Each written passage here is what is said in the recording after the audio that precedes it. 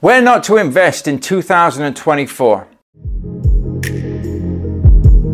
Whether you're at the beginning of your property journey, looking to enter the market, or a seasoned professional seeking new strategies and insights, this podcast is your one-stop resource for all things property investment. Welcome to the Property Investors Network podcast. Let's embark on this exciting journey together and make your property investment dreams a reality. Hello, my name is Mark Fitzgerald. It's great to have you joining us here at the Property Investor Network podcast.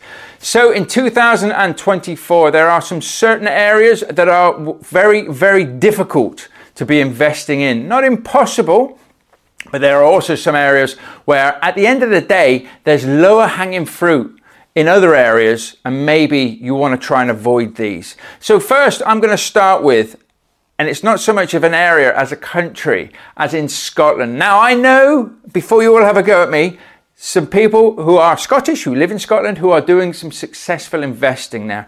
And I also know that it is very, very difficult in Scotland. You know, the Scottish government do not like landlords. They would prefer everybody owns their own property, and maybe that's the way it should be. You know, who knows who's right and who's wrong. But with all of the legislations that they put in there, all of the Article 4s, all of the different plannings that you need for HMOs, for serviced accommodations, for local licensings, is more and more difficult to get a profitable business, property business, up and running. So what I would say is, obviously, if you're based in Scotland and you know the areas brilliantly well and you know how you're doing it, then people are doing it, but you need to know your areas. You need to really have that level of detail. So it's not a particular area that I would look at investing. And when I go and I meet Scottish investors, people that are investing there, they always say the same thing to me. Oh, it's easy for you lot in the UK.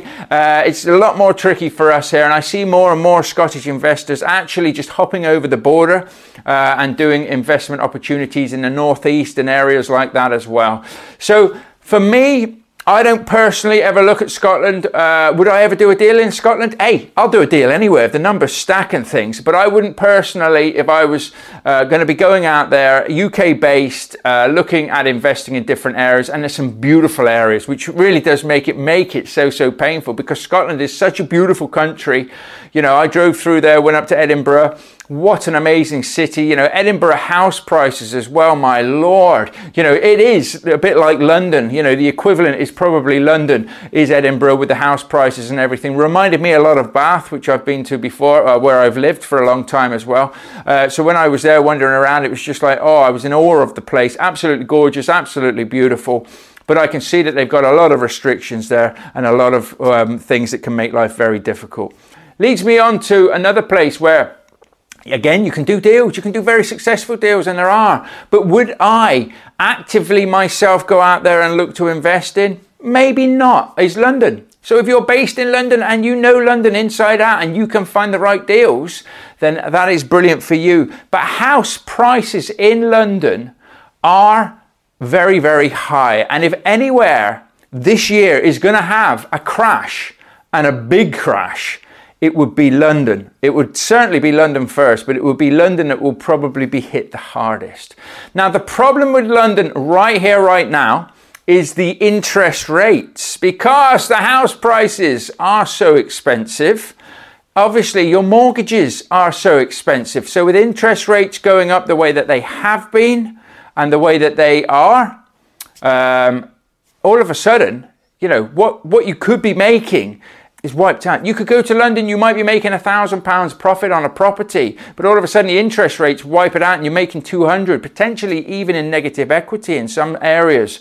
So all of a sudden, if people are looking at remortgaging now or on variable mortgages, it is very, very difficult in London to make property deals stack and to still get the profits that you were getting when we, of course, had the crash. And I think that's one of the reasons why, after the recession of 2008, you know, about 2012, 2013 and 14, London just shot up and boomed. But I think a lot of that was because the interest rates were so low. You know, you could buy property with really good rental demand with also really good rental rates. And of course, your interest rates were so low that you were reaping the rewards of it. But of course, as interest rates over the last couple of years have gone up, they've come down a little bit at the moment now for mortgages and things, but they're still nowhere where they were. And of course, the house prices are so much more expensive that the rents have to go up, but they still can't go up and match the house prices. So for me, unless you can find a good priced property, I wouldn't be looking in and around London personally. Now, let me just say to that, as a savvy property investor, what we need to be and what we want to be doing is looking for the property problem, okay? If somebody's selling a property, doesn't have a problem, doesn't necessarily need the money straight away, isn't really running around thinking to themselves, I need to sell this quickly or I have a problem, they're probably not the right people for you to be doing business with. We need to be out there looking for people who have a problem, people that need our help. And our services, in the way and the methods that we use to buy properties, can help them and support them. Now, of course, I have friends, good friends actually, that are based in London, that are based in Scotland as well, who do just that. So when I say, where not to invest, okay, it's not that I say, right, don't do any deals in London. There are some good deals to be done everywhere, but you have to be looking at the property problem, okay? We need to be finding somebody who needs our help. So a lot of amateur investors will be looking on Rightmove or other portals and things, trying to find those properties, those golden goose properties. Then they will be going to the vendors, to the landlords, to the agents, proposing how they can help these people, okay, in their methods, when these people don't actually need their help.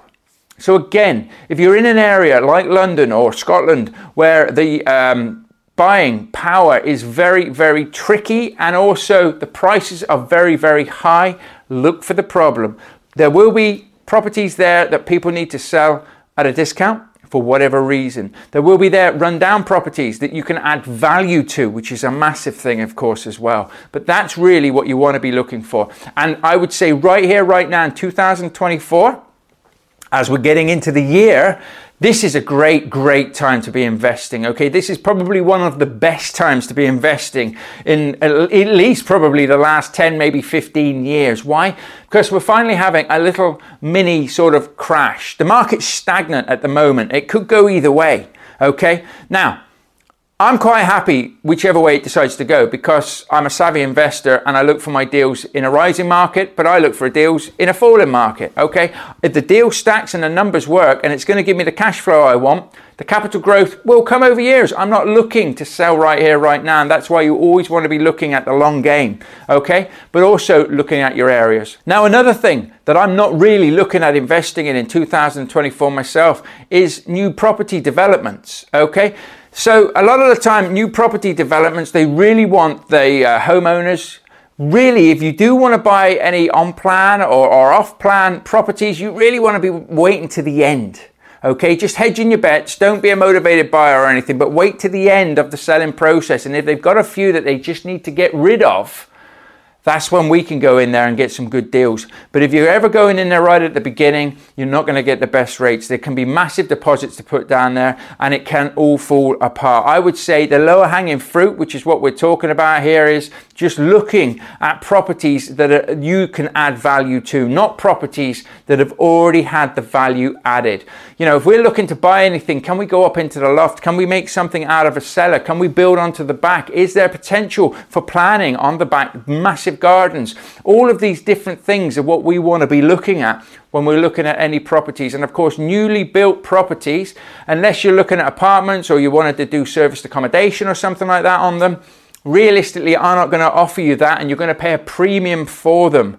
So places like Liverpool that have massive demand for all the new building and everybody's thinking it's going to be the next hot city and everything like that. Liverpool's a lovely city and it is a hot city as well, but you do need to be very, very careful. And I know some savvy investors that are actually going out of their way to avoid Liverpool just because there's a lot of moving parts going on there. And normally when a lot of people are focusing on one area, looking at one thing, it's not the best time for us as savvy investors to be doing it. If we wanted to get involved in that area, we should have already been involved in that area. And then if there's a lot of people going in there buying properties and things, and it obviously the capital growth goes up, great, happy days. You can sit back then and have that capital growth. But if you're trying to get in there now when everybody else is, potentially it crashes, and it crashes at the wrong time, and a lot of people get caught out with that. So just look at new developments and things like that. Look at areas like Liverpool and things that are very hot areas, and maybe see if there's any other areas that don't suit you. Now, obviously, if you're based in Liverpool, you'll know that market inside out. And again, like I say, if you're based in London, you know that market. You're based in Scotland, you know that market.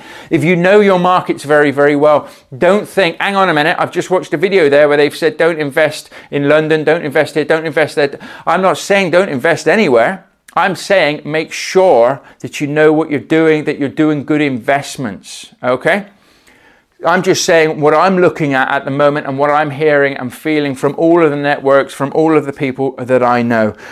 Buy-to-lets are very, very difficult to get into at the moment. I wanted to build up a portfolio of buy-to-lets. I missed the boat when I started to do it because interest rates have been going up. So I'm continually always looking at high cash flowing strategies myself. And I would have said in 2024, that is a great thing for you to be doing as well. Looking at the HMOs, high level HMOs, don't want to be bottom of the market or anything like that, or be middle of the market and look for social housing to put into your HMOs. On top of that, you've got serviced accommodation as well. A little 2 up, 2 down townhouse can be converted into a beautiful serviced accommodation unit. Of course, you've got flats, you've got any sort of properties which can be short-term rentals. You can look to put corporate clients in there, contractors in there, or have families. You can look to do what you like, but again, another high cash flowing strategy. What I will say is a lot of people are saying to me, well, the market's saturated with HMOs. The market is saturated with a lot of poor HMOs. I will say that. There isn't many places that you can go around and say, I tell you what, this whole area has an amazing array of HMOs or co-living. They're all brilliant. No, you'll have some good stuff. You'll have a lot of poor stuff as well. A lot of tired landlords with that who are potentially looking to always sell. Serviced accommodation is very much the same. I'm seeing more and more that people have got into this, been into this for a while now, and maybe are not looking after the properties or running the properties the way that they used to. Maybe they've got a little bit too big for themselves. And all of a sudden you start turning up to these places and they're not quite as good or up to the standard that they should be. So again, there is a market there to make sure that you're there at a premium, you offer a good service, a VIP service, and you watch your revenue management. Equally, be cautious of the fact that there are people out there selling the dream.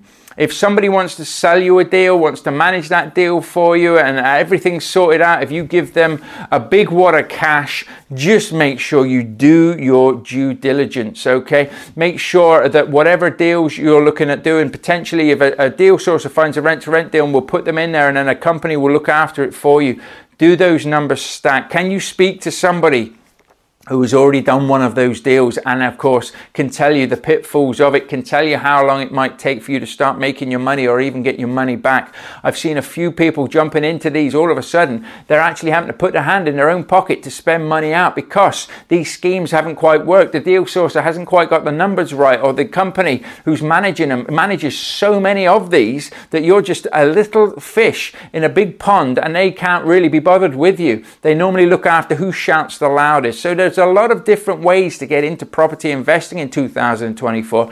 You've just got to make sure that you do your due diligence on all of these different things. And the same with social housing as well. Social housing can be brilliant to take your properties on, to help the community, to help people less fortunate than yourself. But again, check the small print, check it's a creditable company, if it's the council and things. Do your due diligence on them. Again, ask to speak to landlords or homeowners that have used them or have this service, that have been with them for a decent amount of time. Make sure that you are the property professional in your business and whatever strategy that you're choosing to do. Why? Because that will put you streaks ahead of everybody else. Realistically, is 2024 a time to be sat on the fence or a time to be investing? Whether you're in Scotland, whether you're in London, whether you're doing buy-to-lets or trying to do buy-to-lets, whether you're in Liverpool, Manchester, Birmingham, wherever. Listen, if the numbers stack, and the one thing I do love about property is numbers, okay? I'm not a numbers guy, but I respect the numbers. Why? Because the numbers do not lie.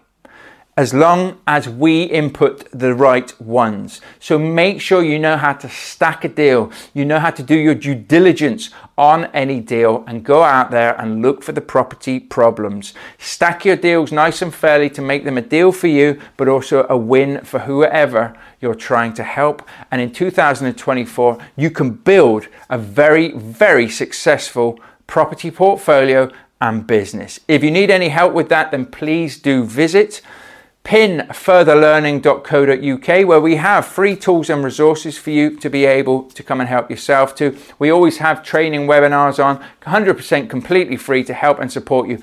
Do join us in the PIN community. We have a Facebook community, the PIN community, as I said. Come and join us in there. Over 21,000 fellow investors in there, all looking to help and support each other. And of course, if you prefer to listen to these episodes rather than watch them, then do check out the Property Investors Network podcast on all good podcast platforms. But do feel free to reach out to us, ask any questions and things, and do feel free to like, subscribe, and come and join me in the next episode right now. You take care, and I'll see you there. Bye for now. Thank you for tuning in to the Property Investors Network podcast. Remember, investing in property is not just about numbers and profits, but also about building communities and creating a lasting impact. You can do this by checking out our website at pinfurtherlearning.co.uk. And of course, look to book onto your local Property Investors Networking event. We are here to help and support you every step of the way, and I look forward to you joining me very soon. Bye for now.